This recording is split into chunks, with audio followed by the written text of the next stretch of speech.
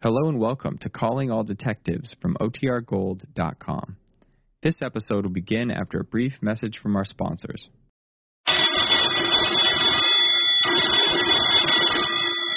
Calling all detectives.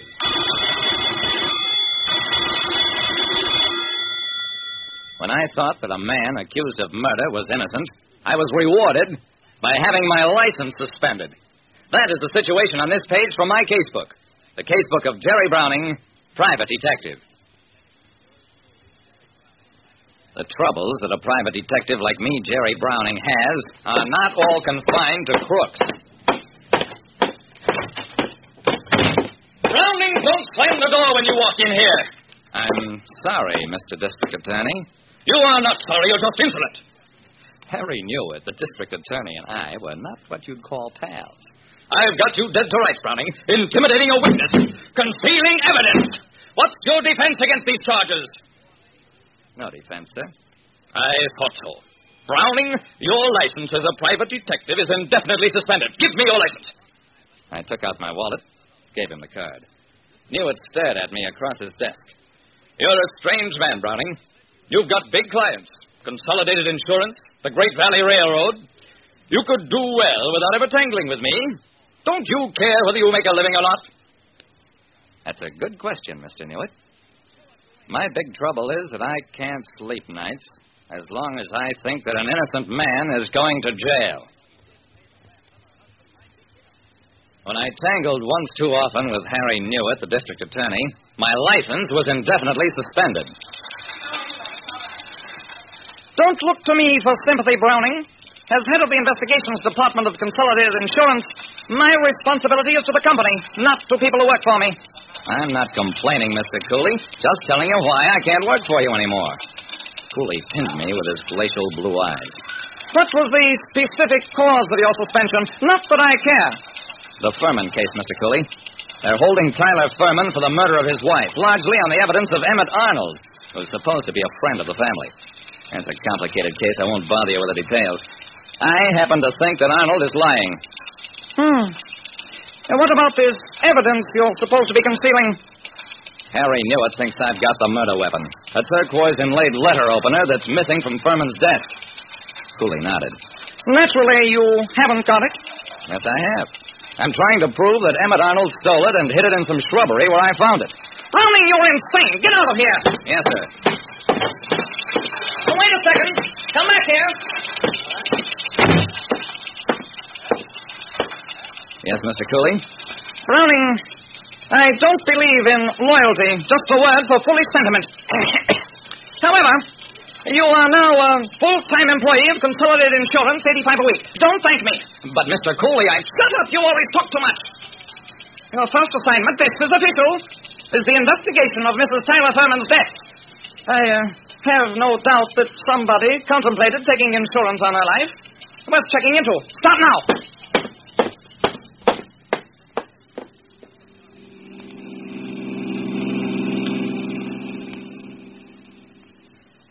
I went back to my office, found it ransacked. But that was nothing compared to the way my apartment looked when I got there. Books pulled from the shelves, a bed torn apart, even sofa cushions ripped open. I ran downstairs to my garage. My car had been broken into.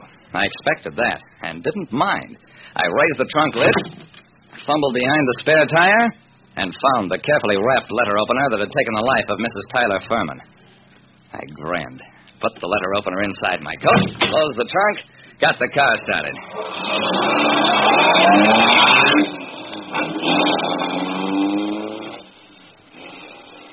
Emmett Arnold was a big, hearty man with a warm hand clasp.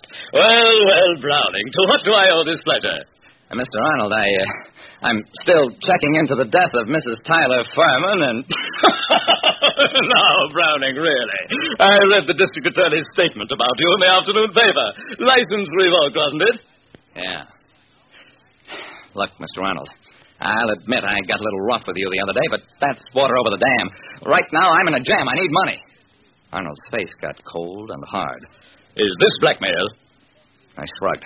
I have the murder weapon the DA was yelling about. It's worth something. I don't believe you. I didn't think you would. So I brought it along. The DA places a high value on this. My office and apartment were searched today, and I mean searched.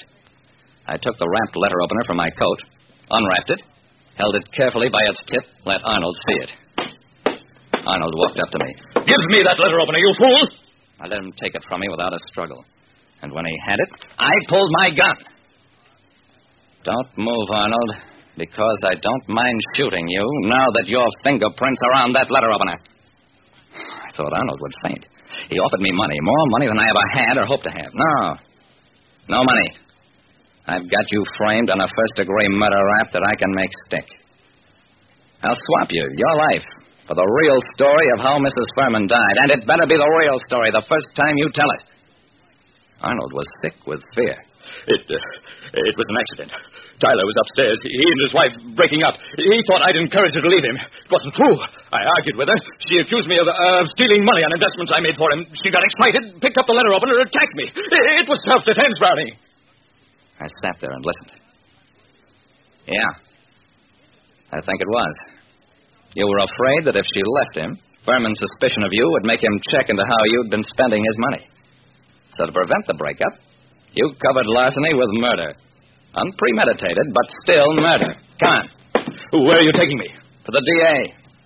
Don't worry. You tell him your story the way it happened, and I'll admit that the fingerprints are fake. Let's go.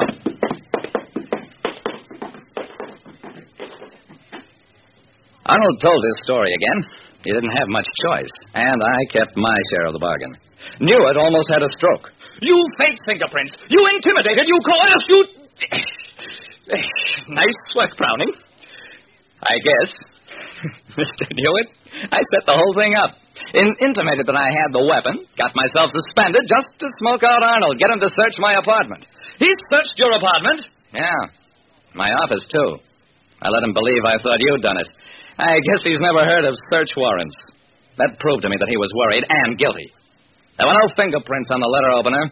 He'd wiped them off. But a killer is never sure. Browning, the next time you step out of line, you won't be this lucky. I went back to John Cooley, told him all about it. He barely listened. No insurance angle. Too bad. That's all, Browning. You go back on retainer. And that was all. Except that Emmett Arnold got 10 years for manslaughter and 10 more for grand larceny. Like I said, you sometimes have to fight practically everybody to get at truth.